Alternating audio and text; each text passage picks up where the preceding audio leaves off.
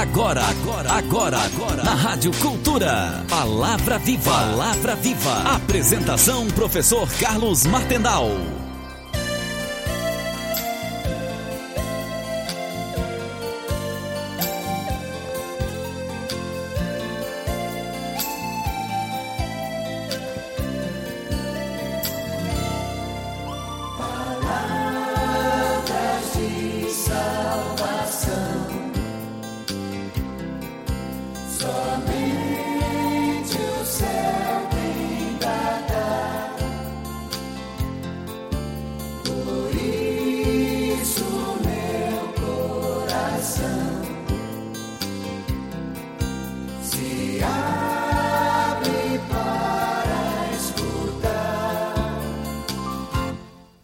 Saudação cordial e fraterna a você que acompanha a Palavra Viva pela Rádio Divino Oleiro AM de Florianópolis, Rádio Divino Oleiro FM de Balneário Camboriú, Rádio Divino Oleiro FM de Itajaí, Rádio Tubá de Tubarão, Rádio Arauto de Rancho Queimado e Web Rádio Ilha da Magia da capital.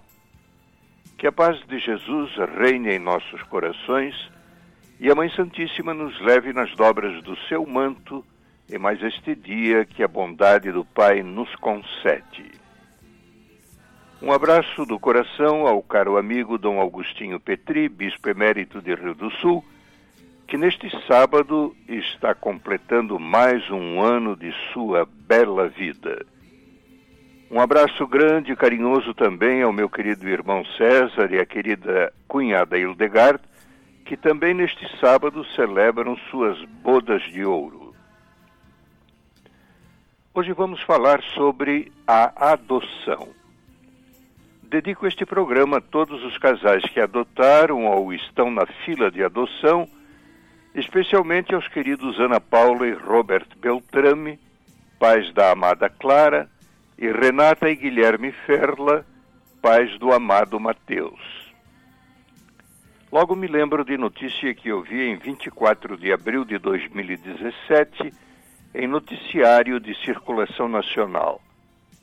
Ela não nasceu de mim, ela nasceu para mim, disse a exultante mãe adotiva de Vitória, menina que tem problema no cérebro e é um doce de criança.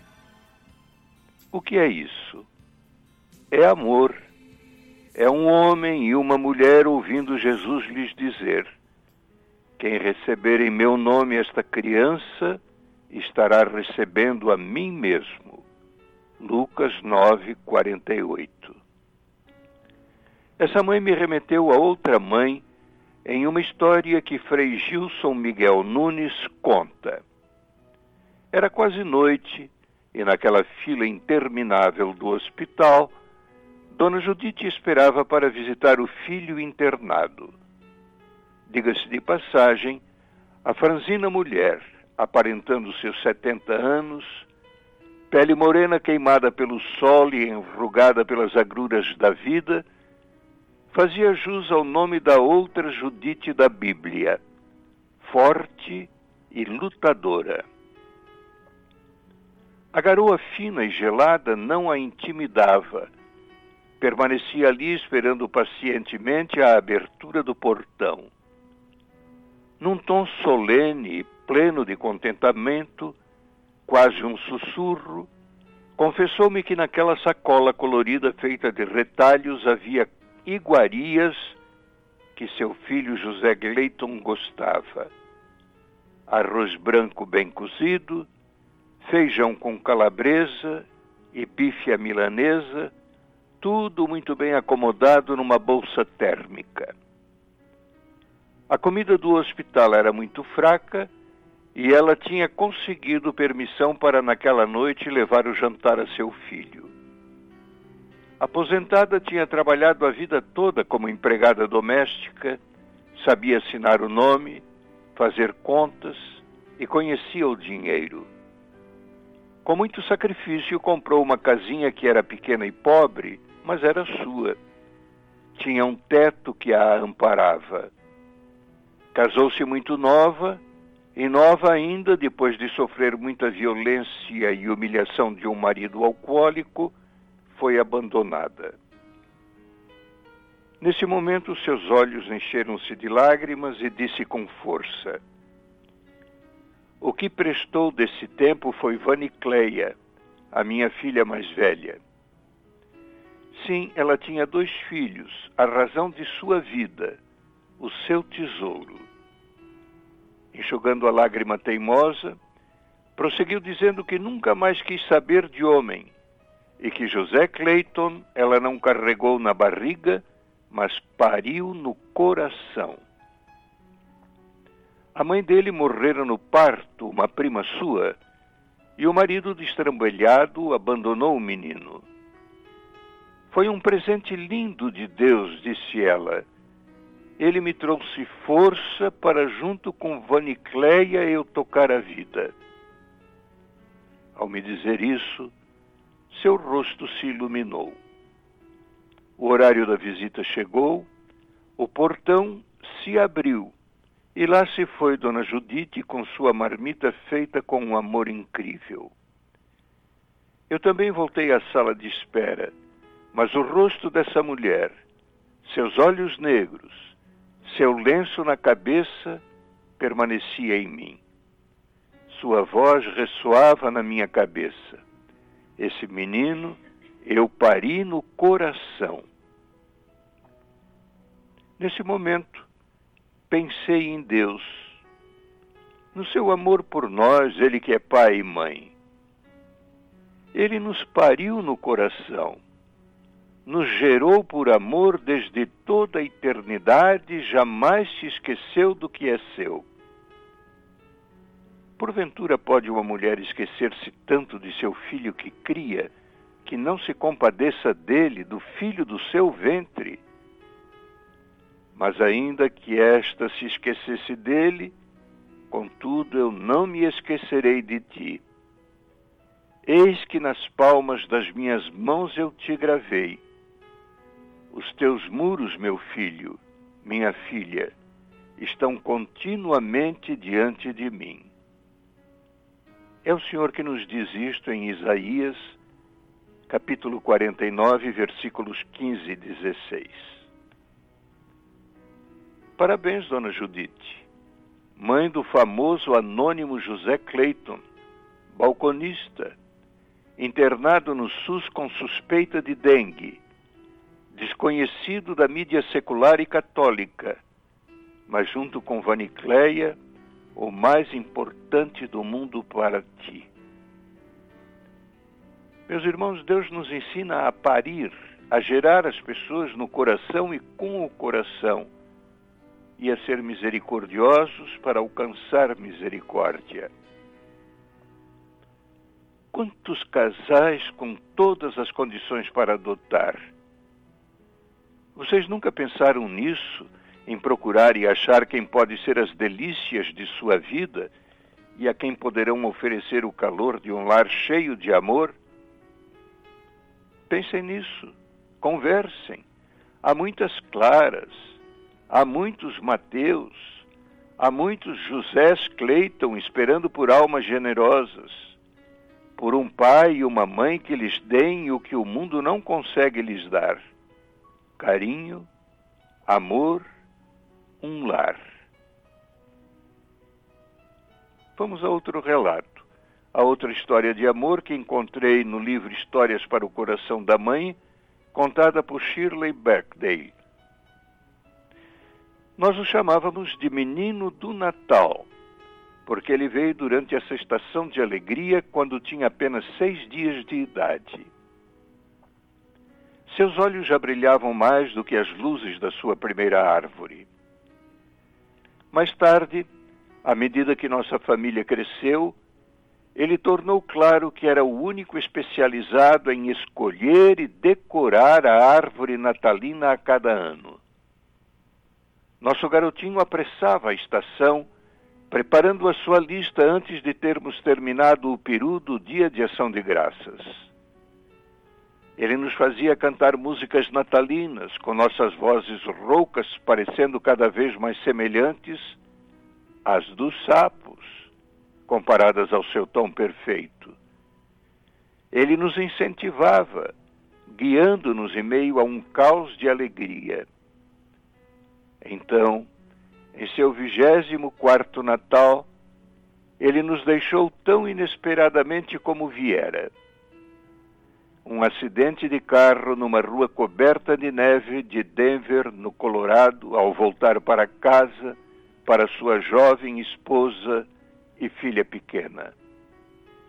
Ele fizera primeiro, entretanto, uma parada na casa da família para decorar nossa árvore, um ritual que nunca abandonara. Sem o seu espírito natalino invencível, nós éramos como dançarinos inexperientes, incapazes de continuar dançando depois de a música terminar. Em nossa tristeza, seu pai e eu vendemos a casa onde as lembranças ainda perduravam em cada aposento. Mudamos para a Califórnia, deixando para trás nosso sistema de apoio de amigos e da igreja. Foram movimentos errados. Eu parecia ter feito um círculo completo, voltando àqueles primeiros anos quando só havia meus pais e eu. O Natal sempre fora uma ocasião tranquila, atarefada, diferente daquela das casas de meus amigos, cheias de atividades e de parentes brincalhões. Prometi então que algum dia me casaria, teria 6 filhos e no Natal minha casa iria vibrar de energia e amor. Encontrei o homem que compartilhou meu sonho, mas não havíamos contado com a surpresa da esterilidade. Destemidos, nos candidatamos à adoção, ignorando as profecias pessimistas de que uma criança adotiva não seria o mesmo que nossa carne e sangue. Apesar da coragem, não estávamos muito esperançosos, pois a lista de espera era grande. Contra todas as dificuldades, porém, dentro de 1 ano ele chegou e era nosso. A natureza em seguida nos surpreendeu outra vez, e em rápida sucessão acrescentamos 2 filhos biológicos à família. Não tantos quantos queríamos, mas comparado com minha infância solitária, 3 eram uma multidão inteiramente satisfatória. Aqueles amigos tinham razão sobre os filhos adotivos não serem iguais aos biológicos. Ele não se parecia em nada com nenhum de nós. Por meio de sua hereditariedade única, ele trouxe cor às nossas vidas com seu dom da música, seu temperamento alegre, sua inteligência viva. Ele nos fez parecer e agir melhor do que realmente éramos. Nos 16 anos que se seguiram à sua morte, o tempo acrescentou capítulos às nossas vidas. Sua viúva casou-se e teve um filho. Sua filha, nossa neta, formou-se na escola secundária. Seu irmão casou-se e deu início à sua própria tradição cristã em outro estado. Sua irmã, uma artista, parecia contente com a carreira que escolhera. Seu pai e eu chegamos à idade de aposentadoria e no Natal de 1987 resolvemos voltar para Denver. O chamado para casa não fora muito claro.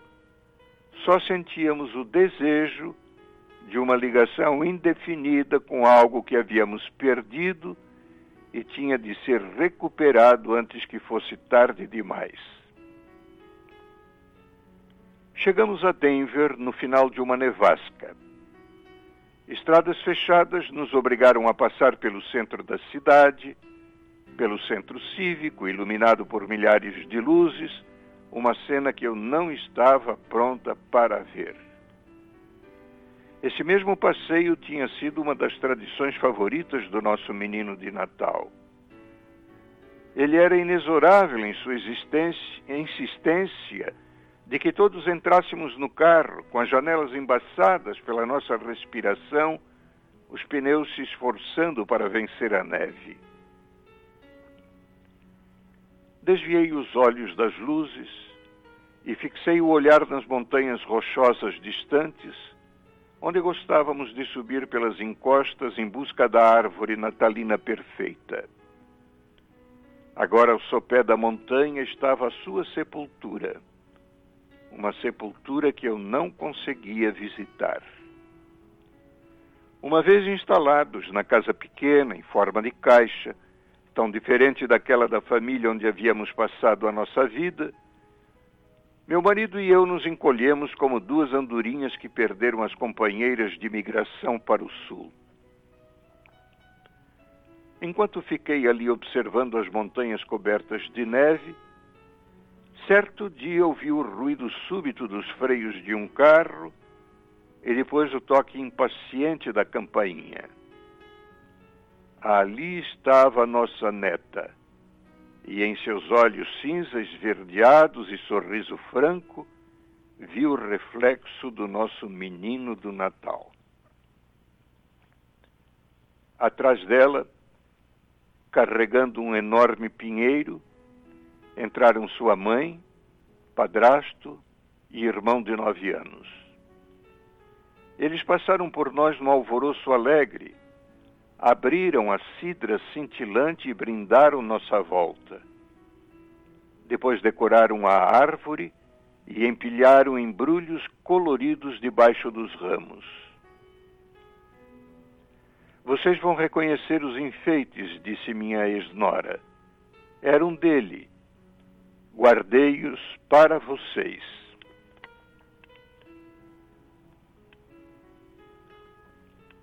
Eu escolhi a maioria dos presentes, vovó, disse o garotinho que eu mal conhecia e tinha 9 anos. Quando murmurei, numa lembrança sofrida, que não havíamos armado uma árvore durante 16 anos, nossa neta brincalhona exclamou: Então, vovó, está na hora de entrar em forma. Todos partiram num turbilhão, empurrando um ao outro porta afora, mas não antes de pedir que nos juntássemos a eles na manhã seguinte para o culto e depois para o almoço em sua casa. Oh, não podemos, comecei. Claro que podem, ordenou nossa neta tão mandona quanto o pai. Vou cantar o solo e quero vê-los lá. Levem protetores de ouvido, aconselhou o garotinho. Nós havíamos há muito desistido dos serviços natalinos que nos faziam sofrer. Mas agora, sob pressão, sentamos no primeiro banco, lutando com as lágrimas. Chegou a hora do canto. Nossa neta foi para o centro da nave e começou, com sua voz magnífica, a cantar. Ela cantou Noite Feliz. Numa reação emocional rara, a congregação aplaudiu de pé.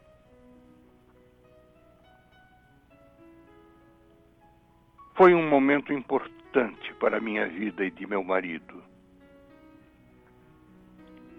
Mais tarde, não desejando terminar ainda o dia, a nossa neta pediu que fôssemos com ela. Eu dirijo, ela disse, a um lugar onde quero ir. Fomos para perto das montanhas. Ali estava a lápide, a sepultura de nosso filho. Na parte de cima do túmulo, havia uma coroa de Natal. Nosso filho número 2 admitiu, quando perguntado, que ele enviava uma coroa igual todos os anos. No silêncio frio, mas de alguma forma confortante, não estávamos preparados para a atitude seguinte de nossa neta. Mais uma vez, naquele dia, sua voz, tão parecida com a voz do pai, elevou-se em uma canção, e as encostas da montanha vibraram com o som de "Cantai que o Salvador chegou", ecoando de lugar em lugar até o infinito. Quando a última nota cristalina desvaneceu-se, pela primeira vez desde a morte de nosso filho, tive uma sensação de paz, de continuação positiva da vida, de fé e esperança renovadas. O verdadeiro sentido do Natal fora restaurado em nossas vidas. Aleluia! Louvado seja o Senhor! História belíssima. Como a adoção pode de fato completar, rechear de alegria e de vida tantas vidas que anseio por preencher-se de amor. Elisete Lacerda compôs e canta Acolher, Adoção. Numa letra muito bonita, ela insiste em dizer que toda criança quer um lar, quer amar, se envolver nos braços teus, sorrir, sentir o amor de Deus, viver para ser feliz e entender que um dia o sol para ela vai nascer. Serias tu esse sol? É por ti, é por vocês dois que essa criança está esperando para ser anotada? Escutemos.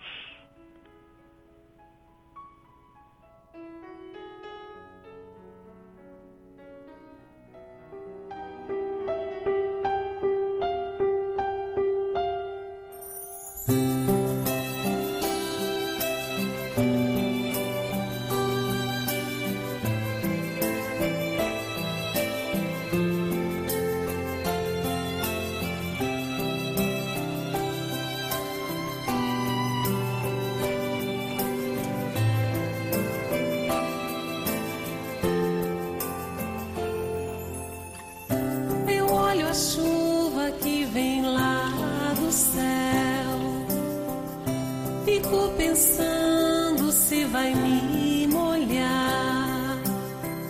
Tantas crianças sem nenhum lugar e a chuva cai. O lar é bênção pra quem vai chegar, um bom lugar para se abrigar. Tantas crianças por aí sem lar e a chuva cai. É preciso então o sol chegar, é preciso então agasalhar. Toda criança quer um lar, quer amar, amar, amar, se envolver nos braços teus, sorrir, sentir o amor de Deus, enfim, viver, pra ser feliz e entender que um dia o sol pra ela vai nascer. Amar, se envolver nos braços teus, sorrir, sentir o amor de Deus, enfim, viver, pra ser feliz e entender que um dia o sol pra ela vai nascer.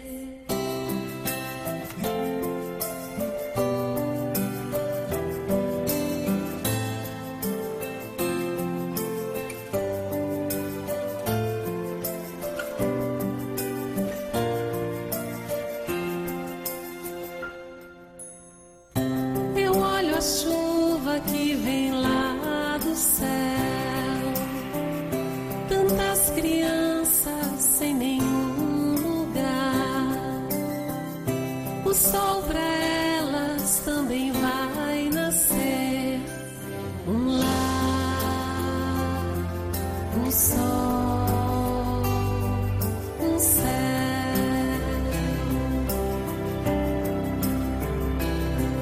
Um lar, um sol, recomeçar a colher.